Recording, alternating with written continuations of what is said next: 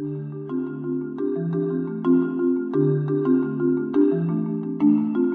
to Human Rights A Day. My name is Stephen Hammond, and I'm reading from my book, Steps in the Rights Direction, 365 Human Rights Celebrations and Tragedies that Inspired Canada and the World, which can be found on my website, stephenhammond.ca.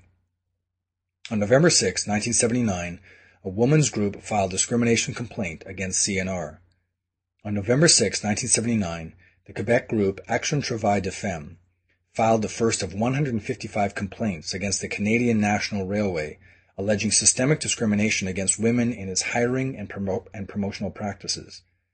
The case took years to wind its way through the human rights and court system, but eventually the Supreme Court of Canada agreed with an earlier Canadian Human Rights Tribunal decision and ordered CNR to hire one woman for every 4 non-traditional jobs filled, until the firm attained the Canadian national average in its ratio of male to female employees.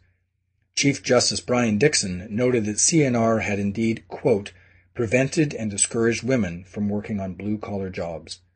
That was November 6, 1979. If you'd like to hear a human rights story each day, be sure to click on the subscribe button, and I'll tell you another story tomorrow. If you'd like a link on your website of these podcasts, send an email to stephen@stephenhammond.ca, and we'll give you the proper instructions. For more information on human rights, go to my website, stephenhammond.ca.